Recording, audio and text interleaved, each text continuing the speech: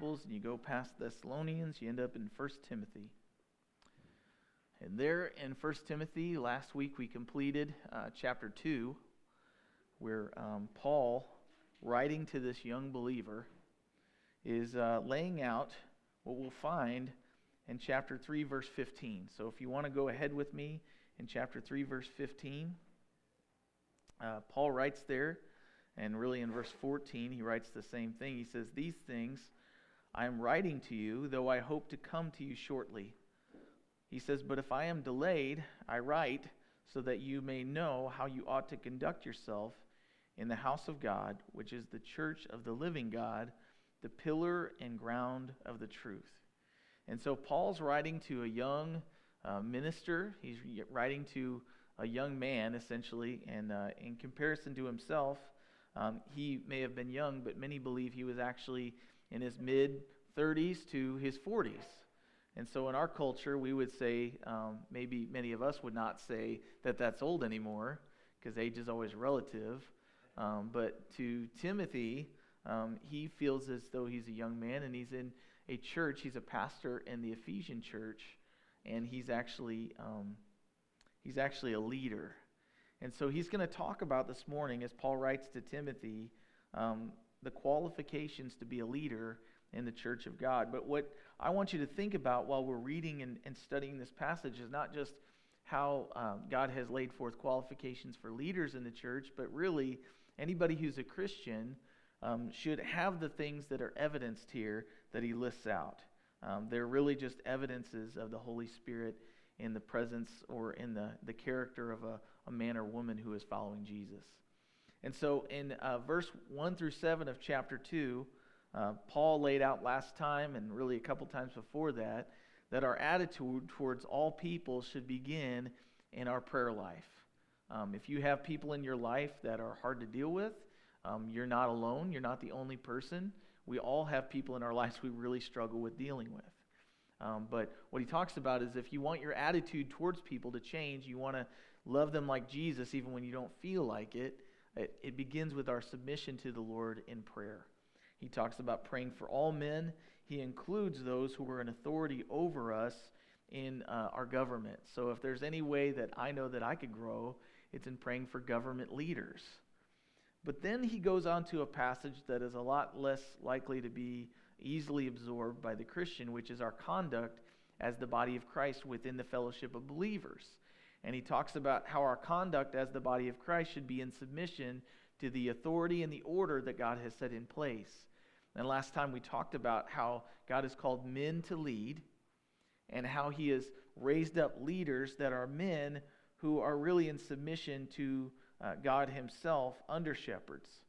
And he says, he had some words to say about not having women lead in the church, which in our culture would be like spitting in someone's face. But his point was made not necessarily by Paul's opinion, but he actually quotes from Genesis, and he says, Adam was formed first, and then Eve.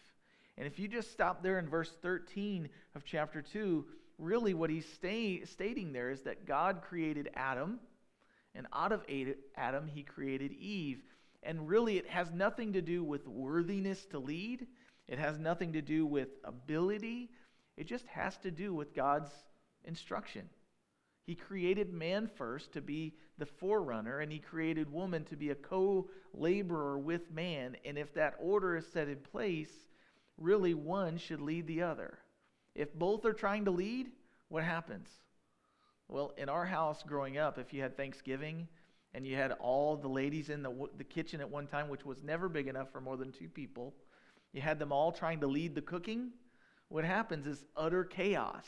And if the kids come in, it's angry utter chaos, because I was like, the oldest of the cousins, and I'd just be wanting to go get something to drink and be like, get out of the kitchen, it's not time to eat yet. Well, I don't want anything to drink or to eat. I wanted something to drink, but they were all in there already fighting each other trying to cook, and then I got into the mix, and now I just realized that I need to get my drink before that all starts. Just stay out the kitchen. If you can't stand the heat, don't go in the kitchen.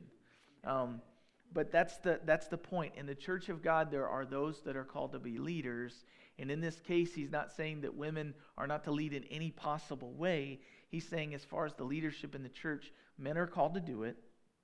He says, nevertheless, the woman will be saved in childbearing if they continue in faith, love, and holiness with self-control. So in a way, leading the children, and the, obviously men and women, the husband and the wife are to lead the children, but also the wife is many times, even culturally, more engaged with the children. And so she is to raise those children up in the fear and the admonition of the Lord and be supported by her husband in that role. And so all of this is a husband and a wife really submitting to one another as they have first submitted themselves to the order and the authority of God. And so if we, as married couples, will both focus individually on Jesus, essentially picture it like 2 points in the woods. If you're lost, we all point towards one destination, Jesus, then eventually we come together right now, with Jesus as the center. And so it happens the same way in the church. If we, each one of us, being individual blocks, essentially, as God is building the church, it's not a building, it's a group of people. We're all shaped differently. If we will all submit to the Lord and find our lane to run in, then essentially what we'll find out is that every need that's in the body of Christ will be met by each one of us working together as we all submit ourselves to the head. That's Jesus himself. So in chapter 3, he goes on and he essentially lays out leadership in the church. So there's a contrast from verse 8 through 15 in chapter 2 where he talks about men's and women's roles in the church, but then he gets more specific about the men's official roles as leaders. So he says in verse 1 of chapter 3, "This is a faithful saying." And I'll give you a little bit of homework if you want to, you Bible students. Dig into the scripture and do a quick search on that phrase, "This is a faithful saying." And I want you to figure out how many times that's in the New Testament. Because every time he says this is a faithful saying, he's saying this is something you can bank on. It's a guarantee. And so I want you to come back, if you want to, and find out how many times that's in the New Testament. He says, "This is a faithful saying. If a man desires the position of a bishop, he desires a good work." And so what do you guys think of when you hear the word bishop? I think about the guy that's on Christmas Eve. He gets up. It's always like midnight mass. Traditionally, over the last 10 years, I've gone to church on Christmas Eve, and then I go home, and I flip on the TV, and you see mass on every channel. And then you got these people walking around, long white robes with a super tall hat, and they're cardinals. And then you got bishops, not the Cardinals, not the St. Louis Cardinals, but the cardinal who's got this big tall hat on. And so you end up picturing these very official people within the church that are, if you've ever watched Monty Python, they talk like this. Maybe I'm losing you with the references, but here we are he says, if a man desires the position of a bishop, he desires a good work. So what does that word desire mean? I want to talk about that real quick, because desire can be a negative thing, no doubt. Desires have destroyed marriages. Desires have destroyed companies. Desires have destroyed families and individual people. Desires can get you in a lot of trouble. But in Psalm chapter 37, there's a couple of verses about desire. I'm going to turn there, because desire is a God-given thing. But when it's guided by our flesh rather than the Holy Spirit, desire can get us into trouble. So in Psalm chapter 37, verse 4, and many of you have maybe seen this in decorations that we put up in our homes, or someone you know has put up. It says there in verse 4, "Delight yourself also in the Lord, and he shall give you the desires of your heart." So, but first and foremost, in verse 3, it says, "Trust in the Lord and do good, dwell in the land and feed on his faithfulness." Then it says, "Delight yourself also in the Lord, and he shall give you the desires of your heart." Verse 5 says, "Commit your way to the Lord, trust also in him, and he shall bring it to pass." So he says, delight yourself in the Lord. So just a quick study on this set of verses. Basically what he says is delight in God. He'll give you desires. This isn't saying if you delight yourself in the Lord, He'll give you whatever you desire, because some of our desires are not desires that line up with what God would have for us. If you're delighting yourself in the Lord, you're not going to desire a woman that's not your wife. You're going to desire the wife that He has given you. If you're delighting yourself in the Lord, you may not always like your job, but you will go to it faithfully, trying to serve and be a light for Him there, because you know it's the job He's provided. And there's many more examples that I could give you, but if you are delighting in the Lord, your desire will be less and less for sin. Not because you are afraid of sin, or not because you don't have fleshly desires, but because in the moment that you are tempted, you will be convinced that the Lord has better for you, and that if you do it, if no one else sees it, He will. So delight in Him. He will give you desires. And then He says there, commit everything that you do to Him and trust Him. And what's funny is if you will delight in Him, He'll give you desires. And then if you commit everything in your life to Him, your family, your job, your home, your finances, all of these areas of our lives that we tend to kind of separate off, what you'll find out is that He will help you to do the things He gives you the desire to do. And so in 1 Timothy 3 verse 1, on the next slide there, he essentially says, if a man desires the position of a bishop, he desires a good work. So the word bishop there can also be translated elder or overseer. It's a fancy word, presbytos, which might sound familiar if you think about a denomination called the Presbyterian Church.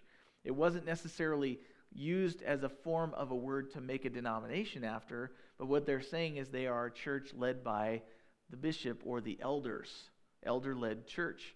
And so the other word that it can be translated to is pastor, which we think of in a church sense, but the word pastor actually means shepherd. And so we trust the shepherd, the good shepherd, described in Psalm chapter 23, and he says, if a man desires a position of a pastor, he desires a good work, or an elder. And he says it is good. It's a good desire. But he also says it is work. It's not easy. So if a man desires this, it will be rewarding, but it will be work. And so he gives a list of qualifications in verse 2 through 7.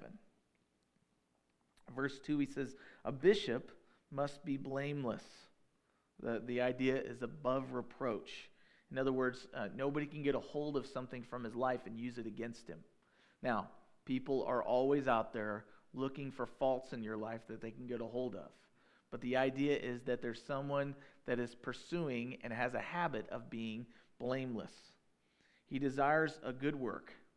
A bishop must be blameless, the husband of one wife, and the idea is a one-woman man. And there's a song, they should make a song about that. Temperate, someone who's not hot-headed. People are going to be against the pastor. They're going to get mad at them. They're going to say things about them. This can't be somebody that's going to fly off the handle every time someone accuses them of something.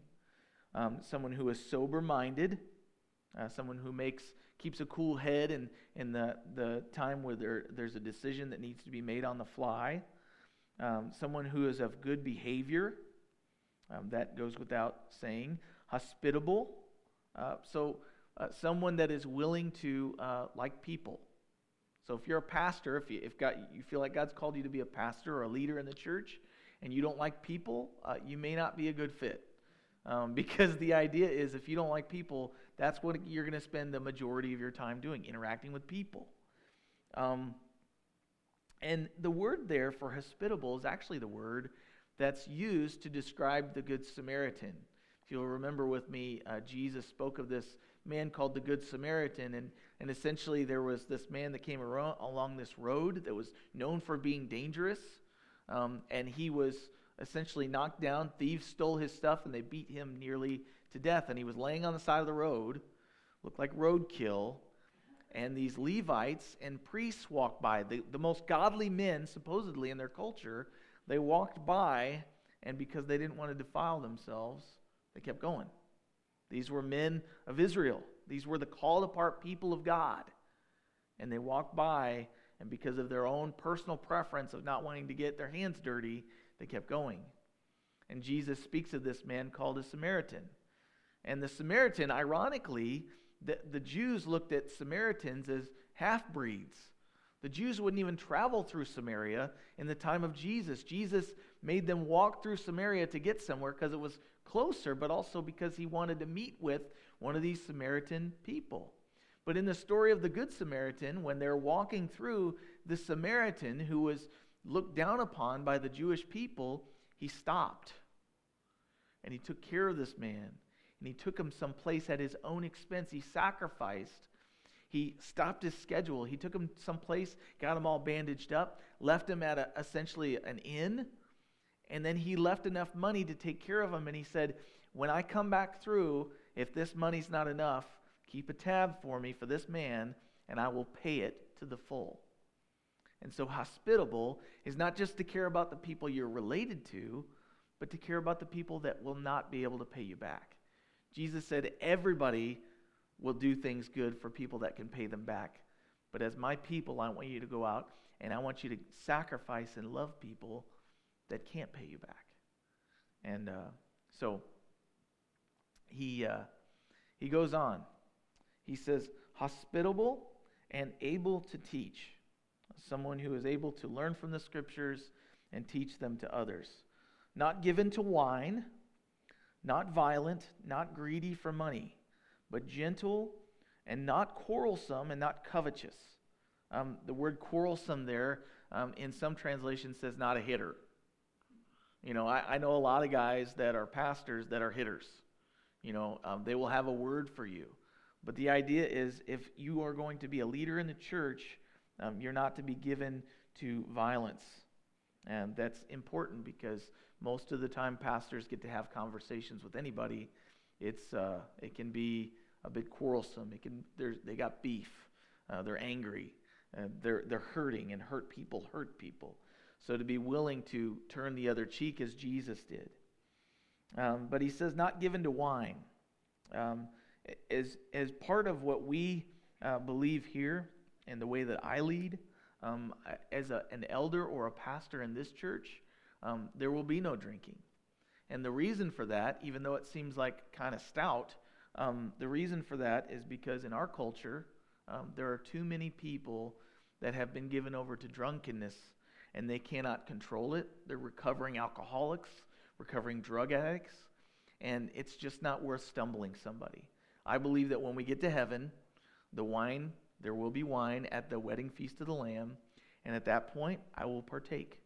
But until then, I will not, because I don't want to stumble somebody. Not because I don't have the freedom in Christ to do so, but as a pastor of the church, I don't want my freedom to give someone who has had a past problem license to sin.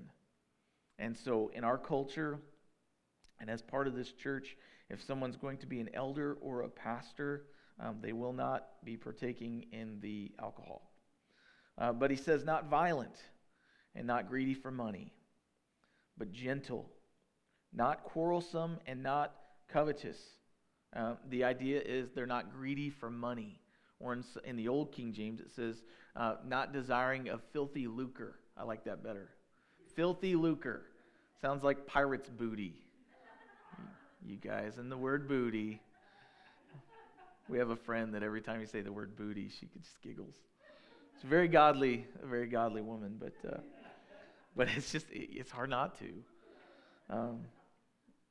But anyway, he says not greedy for money, and he says not covetous. In other words, not desiring someone else's stuff, and that can be a temptation. And the idea is because here's the reality: when you guys give, there's money, there's checks that we deposit into the bank, and there's cash. And the temptation for money is a strong temptation. And so if you have somebody that has a problem with coveting other people's stuff or greedy for money, there is an opportunity for the Lord to be blasphemed. Because in the book of 1 Samuel, the sons of Samuel were actually leaders in Israel. And when people would come to the temple, they would accept offerings from the people. But what happened is these men were leading, and I put quotes in the air because they were not leading. They were leading in an ungodly way. They caused people to to hate bringing offerings to the Lord. As a matter of fact, at one point, they wouldn't give money, they would give meat. And that meat, a portion of it, when it came in, would go to the priests and the Levites so they had food to live off of. And so essentially they would boil the fat off, and then the meat would be given to the sons or the Levites to have something to eat. And these were the sons of the priests. Well, they would not want the meat to be boiled. They would want all the fat on it. And I get it. The fat is the best part of the meat. It's where the flavor comes from. But in their society, the thing to do was to get rid of the fat, and so they would boil it first. Well, the sons of Eli would essentially say, give us the meat before it's boiled. And they'd say, you know what the law says, you're not supposed to have that. And they'd say, give it over here. And they would pull it out of their hands, and they'd take a meat hook, and they'd put it in there, and they'd grab all that they wanted. And it caused the people to despise giving offerings to the Lord. And you guys, many of you have been touched by this, especially if you went to a church where they would take up an offering, and they'd be living like fat cats, and you'd be like, hey, I don't have much to give anyway, and you're using the money that I do have to give, and you're causing me to despise the work of the Lord. You're just begging for money, and I don't have much to give in the first place, and you're using it for your own gain. And so the idea is like the TV preacher, send us in your seed faith gift, and then we'll send you an anointed cloth, and you'll find healing. That comes out of greediness. Many times it's not even going to find healing. It's just a way to manipulate people to get more money. That is, frankly, one of the reasons that I feel that we're not going to take an offering. Not because we cannot. The Bible states over and over again that an offering to the Lord is actually something He expects, but it is not something that He wants us to give compulsorily. He wants us to be free to give and to be able to give with a joyful heart. Here's what I'm going to give to the Lord, and just be something we enjoy as an act of faith and worship. And so I don't ask for money, and God has provided over and over and over again. This piece of property is not because I had a fundraiser. This piece of property is not because we begged people for money and passed the plate a second time. This piece of property was paid for, everything on it, by God just laying it on people's hearts to give. And I'm grateful because I don't like being asked for money, and I don't like to have to ask anybody for money. We just pray that God would provide all that we need, and if it's not there, we must not need it.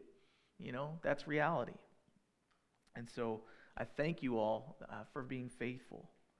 But gentle, not quarrelsome, not covetous, one who rules his own house well, having his children in submission with all reverence. For if a man does not know how to rule his own house, how will he take care of the church of God? And so as we get through verse 5 there, we see that it's not just how he conducts himself out in public, but God cares about the man's character when nobody's looking but his own family. And you know as well as I do that the hardest place to live out your faith is among the people that know everything about you. It's hard. But if a man is faithful in his house, it'll be shown by the way that his children react to his leading and the way his wife reacts to his leading. So God cares about how ministers rule their homes. And it's actually a qualification of a leader to rule in his own home. Does that mean that all of his children, think about pastors' kids. Like just mentioning the phrase, you think those are the most wild kids in all of creation. They go off, and I'm praying for my children because they have that tendency. They're going to be tempted. They're going to see the hypocrisy, if there's any there, between the way I am around church people and the way I am at home behind closed doors. And so God cares about our character, not just because of us, but because of those we are leading. Our children will do and love what we do and love. That's the reality. We cannot say, do as I say, not as I do. God does not make allowance for that. He cares about our character because He cares about our children's character. And we leave a legacy. My daughter will love what I love. My son loves what I love. You know what we did yesterday? We went for a Jeep ride because my kids love going on Jeep rides.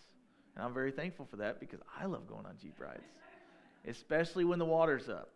If it's just rained and you don't know how to find me, we're driving past Shepherd Mountain because we want to go see the levee and all the water just coming off over the side. And we pulled off in that little turnaround area, and there was 2 geese. You know what they had with them? Baby geese. Goslings. There was a whole bunch of them. They're yellow. I didn't know that. But you know what those goslings do? They follow their parents. And when they can't follow their parents, the parents come around back and they push them to go where they should. That's what a shepherd should do. Shepherds are not just pastors. Shepherds are parents. We have to shepherd our children. And if we don't, someone else will. And you know who it's going to be? It's going to be Wiz Khalifa. You ever seen a picture of that guy? You know what his life looks like? It's a train wreck. The reason that guy's not in jail is I don't know why. He probably has been. Or in my day, it was Tupac. People still profess him to be the greatest guy ever. I'm like, I don't know. Biggie Smalls probably had some beef with him. You know, there was probably a reason for that. My wife's like, where's this all coming from? You don't know me. I know, we had a men's Bible study one time, and this brother of mine, he was actually the guy that brought me to church the first time. And he was talking about winning the hearts of our children and the way that we lead them. And he said, who's leading your children? And he's challenging us as men to lead our homes in godliness. He said, if you are not there to lead your children, guess who will? And he hit the next button, and it was a picture of Wiz Khalifa. And everybody in there was like, oh my gosh. He goes, you laugh.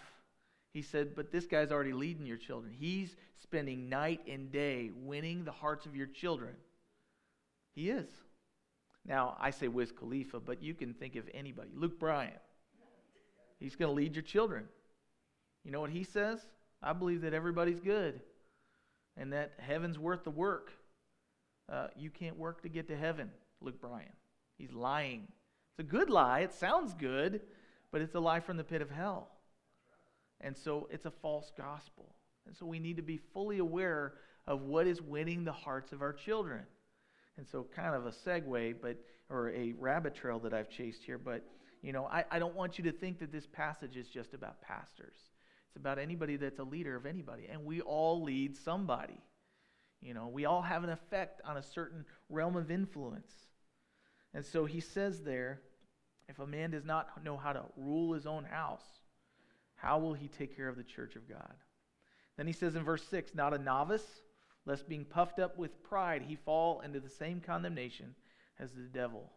Moreover, he must have a good testimony among those who are outside of the faith, lest he fall into reproach and the snare of the devil. And so, he refers to Satan here. Anybody who wants to be a leader in the church cannot be a new believer. Because if they are, here's the deal. Satan would love to get a hold of a young life of a man of God who is a leader in a church, who has people following him. All he's got to do is pick off the weak link. And if he picks off the weak link, then he gets them all. He can stumble them, and none of them will, want to even go to church anymore. Doesn't take much. And so there's some examples of people who have been called to lead and how God has called them to lead. Paul has already given us an example of himself in chapter 1, verse 12 through 17, where he says this of himself. He says, I thank Christ Jesus our Lord, who has enabled me because he counted me as faithful, putting me into the ministry, although I was formerly a blasphemer, a persecutor, and an insolent man. But I obtained mercy because I did it ignorantly in unbelief. And the grace of our Lord was exceedingly abundant with faith and love which are in Christ Jesus. He says, here's another one. I'm giving it away. This is a faithful saying and worthy of all acceptance. Christ Jesus came into the world to save sinners, of whom I am chief. So an under-shepherd or a leader in the church has to recognize and be humbled by the fact that they were an insolent person. They were against God, not for him, but actually at war with him. And another example is Peter. Peter was a broken man. He denied Christ 3 times, but then in John chapter 21, the Lord restored him, and he asked him 3 times, Just like he denied Christ 3 times, he restores him. He says, Peter, do you love me? He says, of course I love you. He says, then feed my sheep. And that's the job of any under-shepherd, to feed the sheep of God, to teach them the Word of God. I read this morning in a commentary on this passage by Warren Wiersbe, what he said about this particular passage is he said, God does not add to the church through addition, but through nutrition. And we don't grow as a church by adding people. We grow as a church as we feed daily on the Word of God, and as we're nourished by it, He grows us. He multiplies us personally, and then as a result of that, He affects those around us. So in verse 8, he talks about deacons. Likewise, deacons must be reverent, not double-tongued. Ironically, the snake has a forked tongue, right? The deceiver. But he says deacons must be reverent and not double-tongued, not given to much wine, not greedy for money, holding the mystery of the faith with a pure conscience. So he says not double-tongued and not given to much wine and not greedy for money. A lot of the same things that was expected of the elder. But what is a deacon? I mean, culturally, if you've been raised in church at all, many times the deacon is actually one of the leaders that tells everybody what to do. They are the ones that tell the pastor what to do. But biblically speaking, I can't see that as what the role of the deacon is. The word diakonos in the Greek is the word deacon, which actually means servant. And so if that's the case, as a deacon, a servant, what is the purpose of one? Well, in Acts chapter 6, verse 1, we see the first occurrence of the word deacon in the New Testament church. And what it says there in chapter 6, verse 1, is it says, in those days, this is after the beginning of the church there in Jerusalem, when the number of the disciples was multiplying, there arose a complaint against the Hebrews by the Hellenists. So it was a church of Jews and Gentiles. And so the Hebrews, the Jewish people that were Christians, were complaining about these Greek Christians because their widows were being neglected in the daily distribution. And so there's a culture war going on. Hey, they're treating the other group better than they're treating us. And what it says there, it says that the 12 summoned the multitude of the disciples and said this.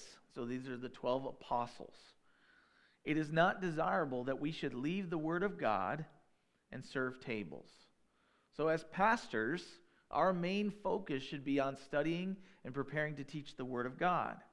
That does not mean that pastors cannot serve tables. Many times, especially in a small church, it's part of it. There's not enough people to do all the things that need to take place.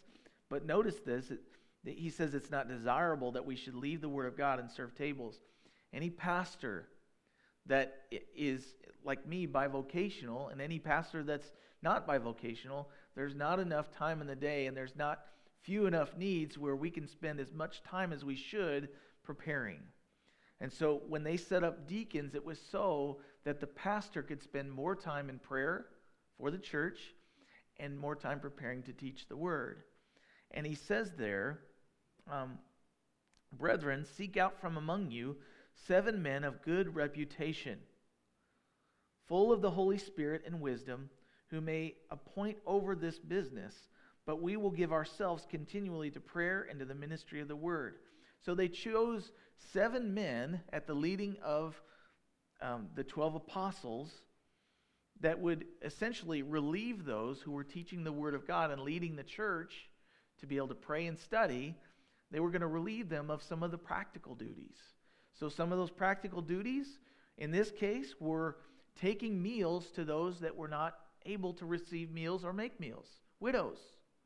The widows had been widowed and they didn't have any income, and so part of the ministry of the church was actually Meals on Wheels.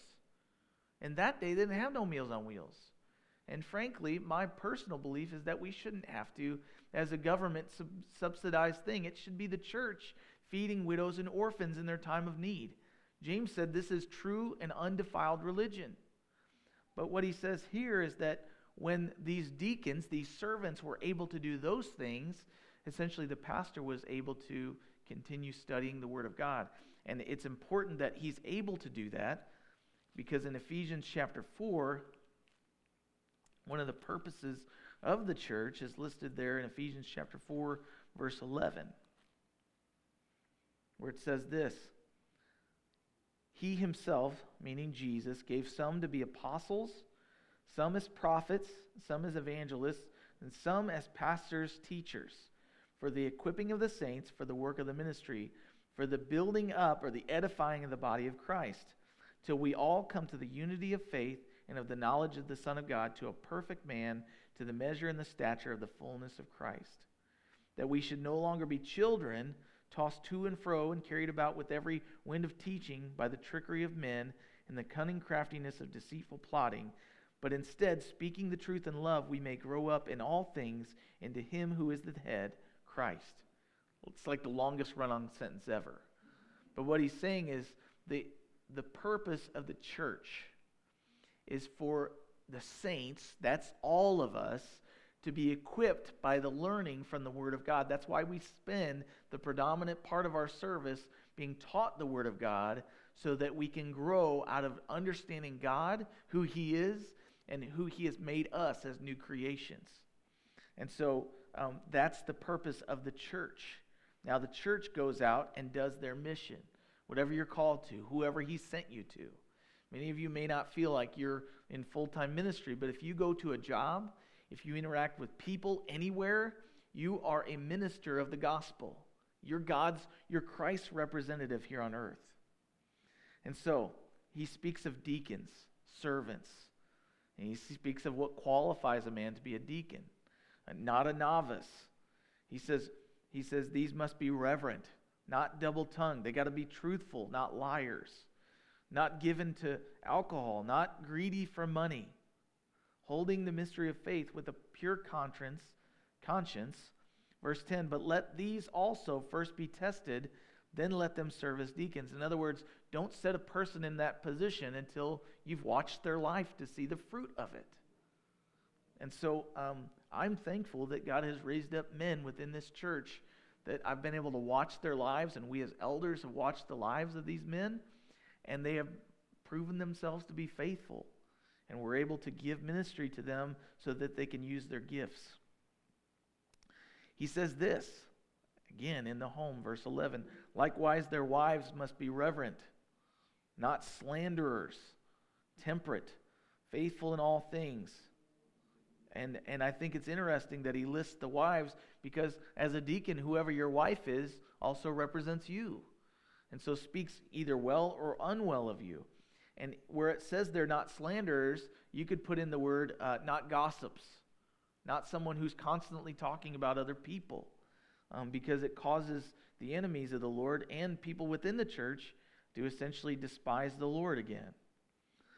For those who have served well as deacons, obtain for themselves a good standing and great boldness in the faith which is in Christ Jesus. And so I put up there for you a little picture of a man washing another man's feet. Now, we don't have foot washings here, okay? I don't believe that's a precept that's taught in Scripture for us to continue. Communion, baptism, and communion, those are things that we do. We take the Lord's Supper. But foot washing is something that's kind of in more traditional churches. But I picked this because people will be able to tell you're a servant not based on your title, but based on what they see in your life.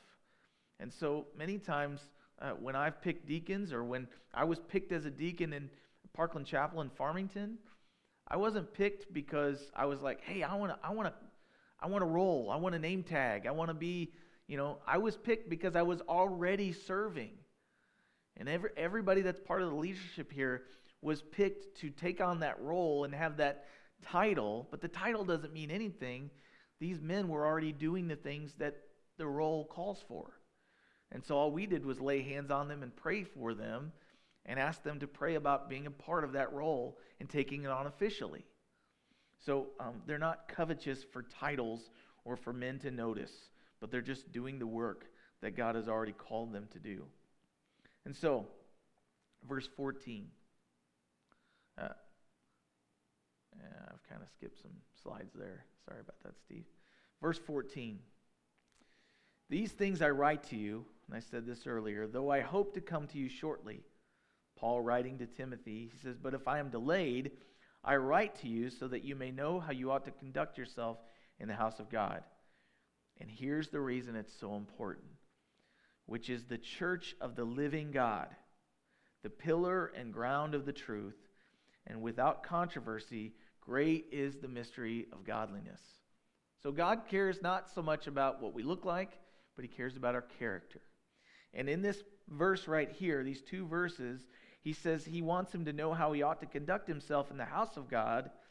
And then he says the house of God is the church of the living God, the pillar and ground of the truth. And so what's a pillar? We've seen them on old buildings. You ever seen some of these ruins? That's the Parthenon. Now this was a temple for all these foreign gods. But my point is, when you see these ruins of these buildings, you won't see the roof. You won't always see the foundation. But many times you'll see the pillar. And the pillar tells us what? That there used to be a structure here. But what does the pillar do while the structure is built? It holds everything up and together. It's a symbol of strength, and it's a symbol of the existence of the building. And so the church of God is the pillar of the truth, and it's a ground for the faith. So a pillar is much like after the Israelites passed from Egypt, they passed through the Jordan River. God miraculously split the water. They came across on the ground, on the bed, and they came to the other side into the promised land that God gave them. And the first thing he told them to do while the water was still miraculously being held back so that they could get through it, is he said, I want you to take 12 rocks, 12 stones out of the bottom of the Jordan and stack them up on this side of the ground. Why? Because I want you to remember that it was God that got you here. And I want you to remember that when you came here, there were 12 tribes. It was a rock of remembrance. It was a monument. Monuments are good things until we forget what they were. But they're always set there to be a reminder of the reality of what used to be there. So God builds the church to represent him on earth, and the church is the pillar and the ground of the truth. It's the foundation. And those around us get their ideas about who God is and what he is like based on our character and lifestyle. So, last slide. The church reveals Jesus. He says there in verse 16, without controversy, great is the mystery of godliness. The mystery is something that is hidden or was hidden and has been revealed. So he says, great is the mystery of godliness. And he says here, God was manifested in the flesh, justified in the spirit, seen by angels, preached among the Gentiles, believed on in the world, and received up in glory. And we testify of these truths. So let me ask you, does your life clearly reveal Jesus to those around you, based on these things of character? Or does your life blur and distort the image of Jesus and leave people with a false representation of him? Many of us either continued going to church because of people that we saw and we wanted to be like them. Or many of us stepped out of church and said, you know what? They're all a bunch of hypocrites and I can't stand them. Based on how they conducted themselves, we either stayed with it or we left. You know, I have people in my past that I saw their lives and I was like, I'm already like them. What do I need to go to church for? They're no different than I am. They just have something to do on Sunday. But that's not the point of church. The point of church is for us to get together and become more like Jesus together. He is the standard. And so in John chapter 10, as we close, John chapter 10, verse 22 through 30. Jesus was going to the Feast of Dedication in Jerusalem, and it was winter. And Jesus walked in the temple in Solomon's porch. It was like an entryway. And the Jews surrounded him and said to him, "How long do you keep us in doubt? If you truly are the Christ," or the word there is Mashiach in the Hebrew, meaning the Messiah, if you're truly the Christ, the one that God sent to deliver us, then just tell us plainly. And Jesus said to them, "I told you, and you do not believe." He'd already told them, "I am He." "The works that I do in my Father's name, they bear witness of me. But you do not believe because you are not of my sheep, as I said to you. My sheep hear my voice, and I know them, and they follow me. And I give them eternal life, and they shall never perish, neither shall anyone snatch them out of my hand. My Father who has given them to me is greater than all, and no one is able to snatch them out of my Father's hand. I and my Father are one." In other words, if you've seen me, you've seen the Father. You know what the Father's like based on how I have lived. So what I want to point out from that is actually in verse